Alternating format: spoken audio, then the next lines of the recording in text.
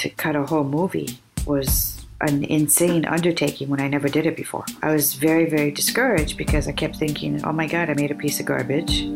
All these people trusted me with their money, and I delivered a piece of garbage.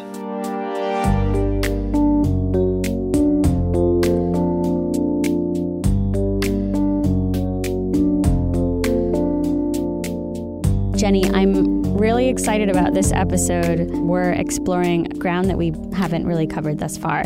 It's about making a film when the subject is no longer alive. Tell us about it. Who do we have on?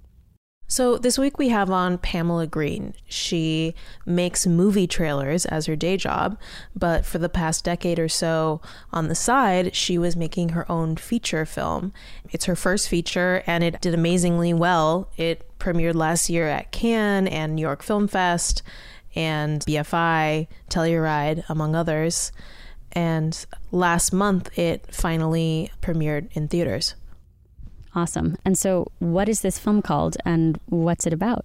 Pamela's film is called Be Natural, and it's sort of a historical film, but also kind of an investigative story about one of the first female filmmakers. She's actually thought to be the only female filmmaker for like a decade in the late 1800s, named Alice Guy Blaché. And the film is a history of her life and her career, but also an investigation into how she's sort of been written out of history and why so many people, even people in film, have never heard of Alice Guy Blaché.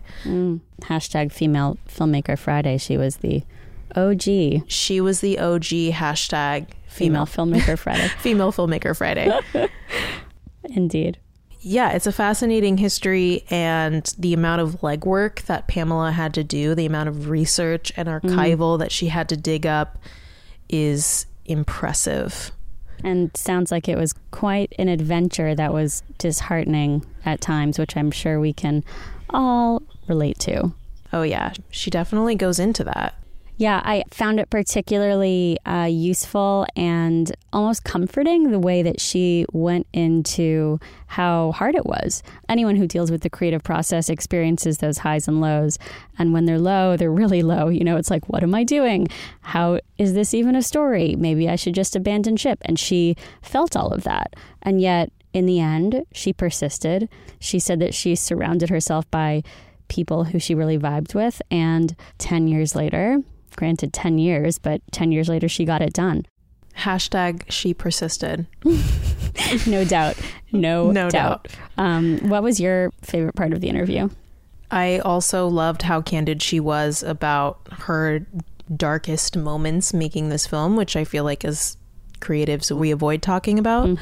But I feel like this interview just has a lot of really useful information about how to tell someone's story who is not there to tell their own story or to weigh in on it. Totally. I mean, she was dealing with a lot of challenges with making a film about someone who has been dead for a long time, whose career was more than a century ago. Totally. And where the research is kind of scattered. Yeah. And also just like, how do you honor that person's truth? Like, how do you get as close as possible in terms of accuracy, but also tell an interesting story? And being really careful to get the facts straight. Yeah. So definitely some lessons. Great stuff in there. Shall we get into it? Let's get into it. This is Pamela Green on Rough Cut. I just kind of wanted to start out talking about the research aspect of this film, Be Natural. It's obviously extremely fact and history heavy. How did you make sure that everything was accurate and that you were portraying Alice Guy Blaché in an accurate light? And were you ever like worried about that? I'm still worried about it. Of course, because it's not just about being accurate. You want to represent her the way she would have wanted to be represented. So it's like double whammy of taking on somebody's life, which is a big responsibility. We spend so much time dealing with incorrect information. So you do the best you can. I think one of the reasons why her story wasn't told this way is because of the amount of work that's involved. And it's definitely layers and layers and layers. And sometimes you never think it's going to end. Piles and piles.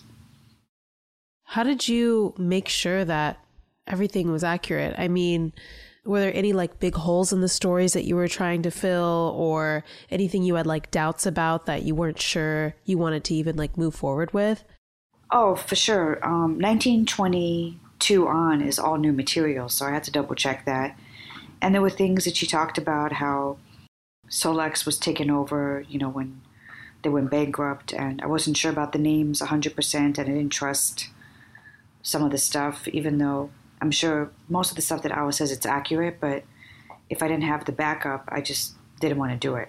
And also, I didn't want to get involved in minutia of taking on stuff that is not only not going to be accurate, wasn't going to move the story forward. So the style of this film, it's very informative, but it's also very short and to the point. So the family tree at the beginning, I got a lot of resistance from, collaborators like, why would you put that in there, blah, blah, blah. But it took a long time to make sure those pictures are accurate. So then that's why I use silhouettes.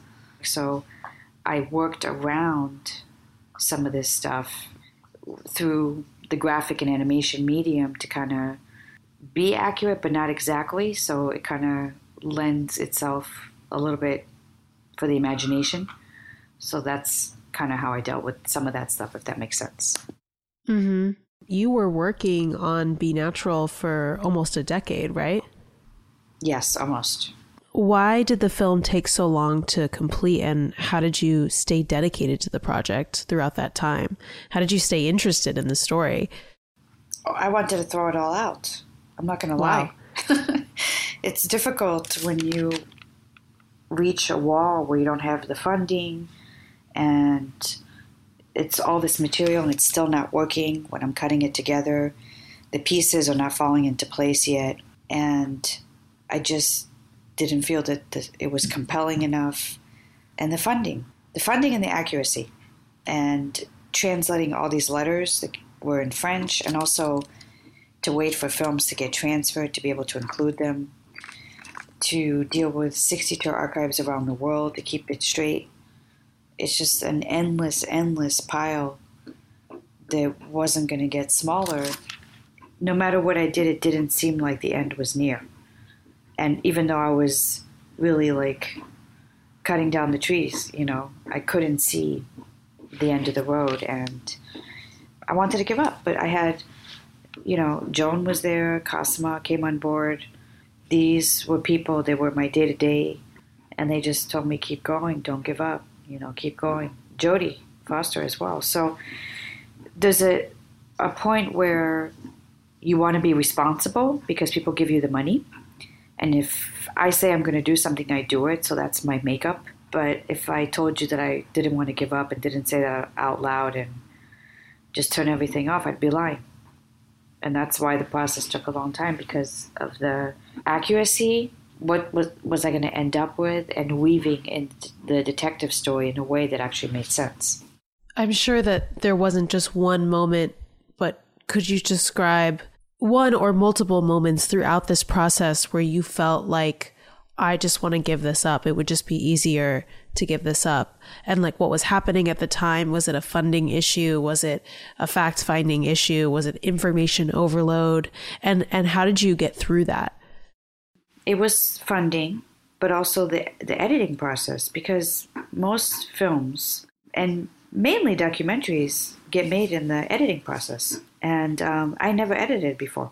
I would give direction in my day job because I do opening credits for films, and I've done a lot of editorial pieces for the Critics' Choice Awards, MTV Awards, etc., where I gave direction, time code, shot per shot. I would pick all the shots. That I could do, but to cut a whole movie was an insane undertaking when I never did it before. I was very, very discouraged because I kept thinking, oh my God, I made a piece of garbage. All these people trusted me with their money, and I delivered a piece of garbage. And the discouragement from the industry. What are you doing? What do you know about funding? What do you know about creative directing? Have you seen this documentary? They do it this way. Don't do it that way. How are you going to get the money? Did you go to film school? And then all these voices are in my head, and it's like, stop!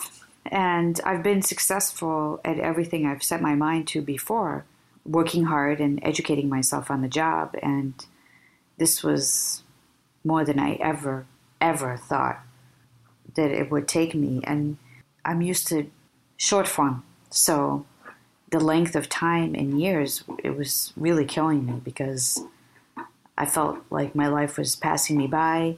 Did I do this for nothing? Where's my life going? I could have gone into features and doing commercials. What am I doing? Yeah. And if it wasn't for these people, I'm telling you, like I would have definitely pulled the plug. Family, friends. And you have to be very focused. You can't go out. You lose touch with people because you have to focus. You have to completely devote yourself to the task, 110%.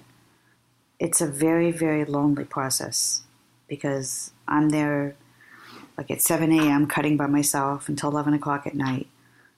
And it's a relationship between you and yourself and the avid. And you're getting to know like your levels of patience that you never thought you would cross over to that dark side. You know, it's pretty intense.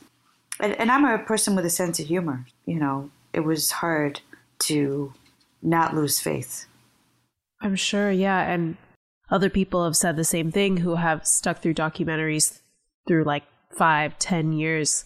You have to surround yourself with a community that is supportive and a supportive team on the film itself. Exactly. Instead of amplifying problems, they're diffusers.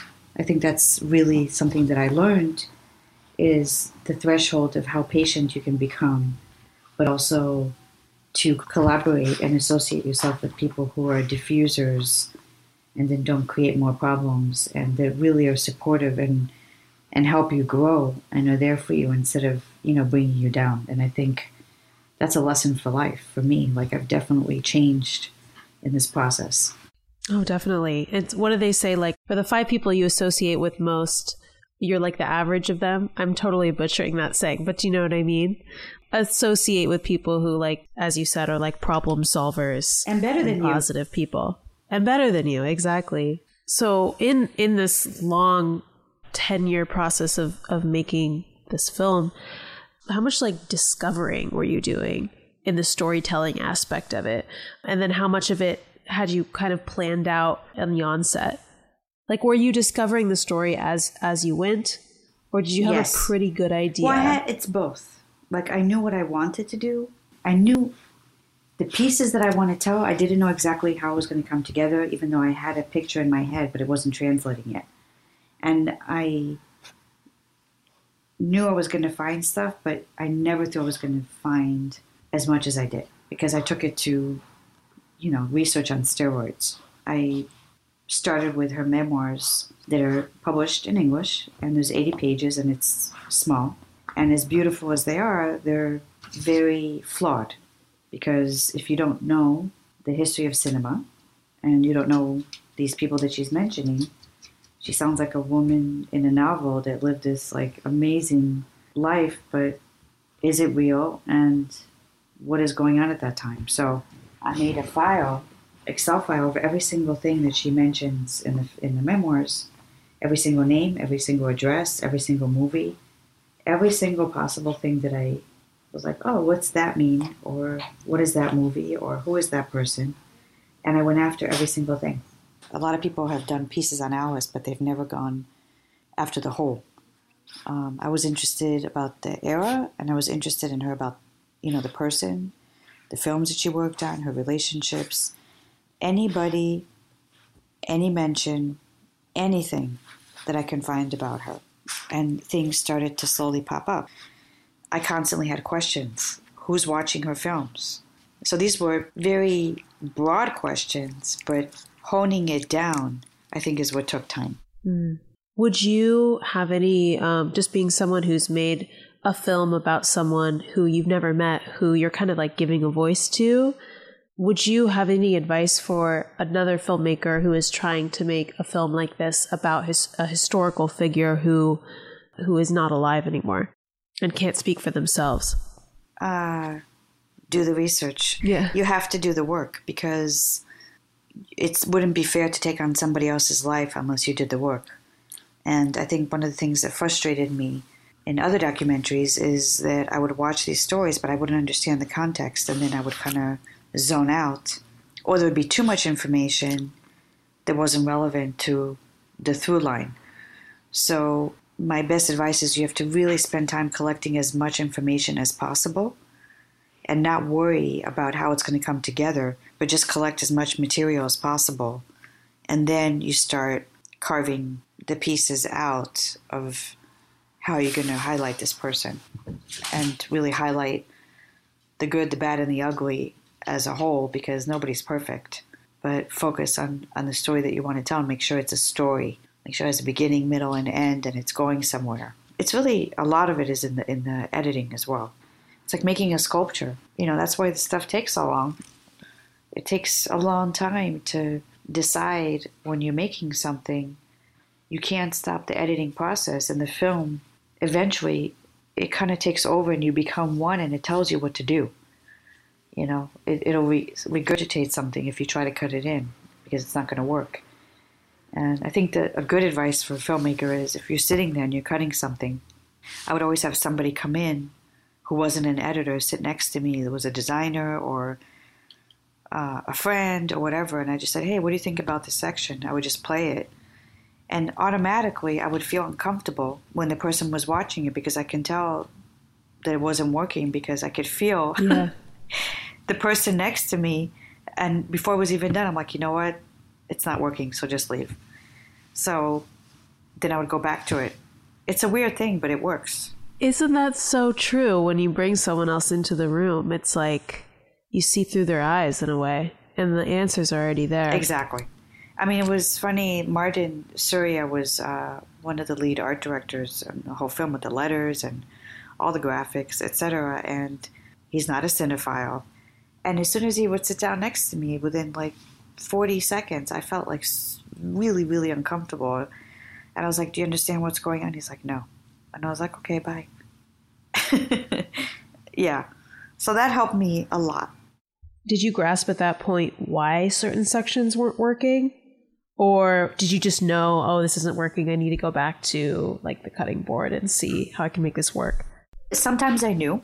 Sometimes I had to reformat it. So I'd have to look at somebody's interview and cut it a different way. Or I'd have to delete the person completely because it just dragged on. Or sometimes that section was really good, but then it would die anyway, because when I looked at what came afterwards or before, it wasn't working. Or it was great, but it needed to be moved to a completely different section. Because the movie is like a mosaic. You're following multiple stories, but also the interjecting of where people come in to say what. You know, it's like, oh, it doesn't work here, but I think it might be interesting if it's over here. Shuffling. Yeah. I read in an interview about this film that some of the best advice someone gave you when you were making this film was to follow your instincts and keep going. Can you comment on times where you had to, specific times where you had to follow your instincts and times when you doubted your own instincts? I still doubt it. Because I'm torn. There's a producer in me and there's a director. As a producer, I'm extremely confident. As a director, I'm not at all. So the producer's like, yes, this works. You know, this is great. And the other person's like, are you sure? Mm-hmm. But then people that I talked to on the film, I would say, well, this person said, you know, I should take out the travel of the tape. You know, they would say, absolutely not. Do not take it out. And then Walter Murch is somebody that I talked to, and he was fantastic because... I'm sure, yeah. I mean, he's unbelievable. Great person to have on board. Yes, because he wasn't trying to make it his own. He wasn't trying to say, this is how you do it. He was trying to take what I was doing and tell me what he liked and what I can continue to develop and what didn't work that could use some more help. But he wasn't trying to say, oh, because I had somebody say to me, get rid of all the detective stuff. Why do you need the tape in there? Get rid of the chase the tape. Just do Jodie Foster narrating, and then that's it. You don't need an Alice and Simone. You don't need all this detective stuff. And I would get off the phone or read the email, and I would say, absolutely not. Or I would show a cut to somebody, and they would send me Stanley Kubrick's wall of cards. I mean, talk about mansplaining. And say, have you seen this before? This is how you break down a movie. And then I took a picture from behind me and I said, oh, you mean like this? You know? I mean, it's just so ridiculous. I think what was difficult about the film was that I came from short form and I was trying to make that device work in a world of long form. And the people that I asked advice from were long form editors, but they weren't capable of doing short form.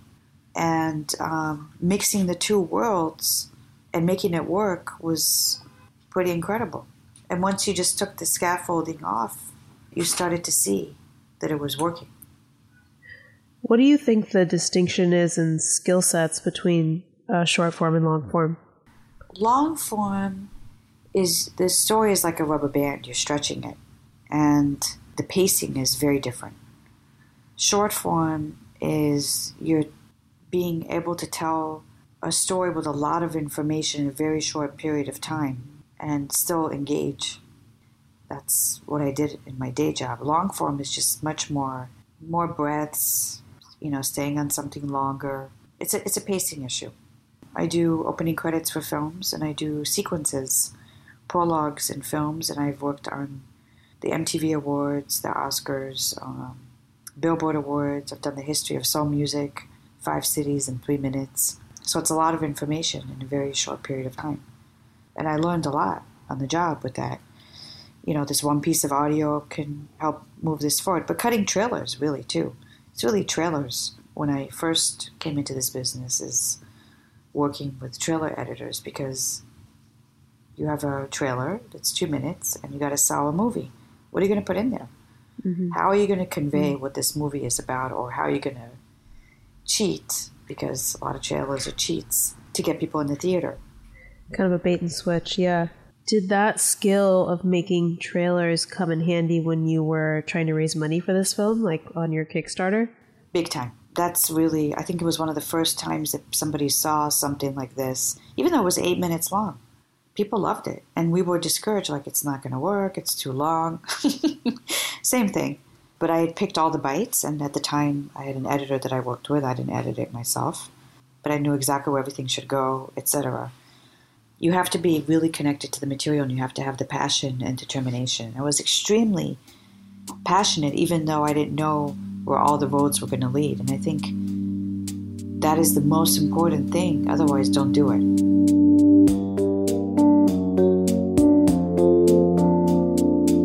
Thanks so much for listening. This podcast is hosted and produced by me, Jenny Butler. Sky Dillon Robbins is our co-producer.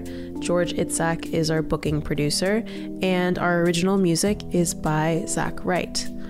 And Rough Cut is a part of the Video Consortium, which is a creative community of the world's top emerging nonfiction filmmakers and video journalists. We're scattered all around the globe, and we have chapters in New York, LA, San Francisco, Washington, D.C., Milan, Paris, and with many more to come.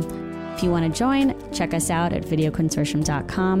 And if you want to learn more about Rough Cut, go to roughcutpodcast.com, visit us on Instagram at roughcutpodcast, and go to Apple Podcasts or wherever you get your podcasts and leave us a review, subscribe, and rate our show.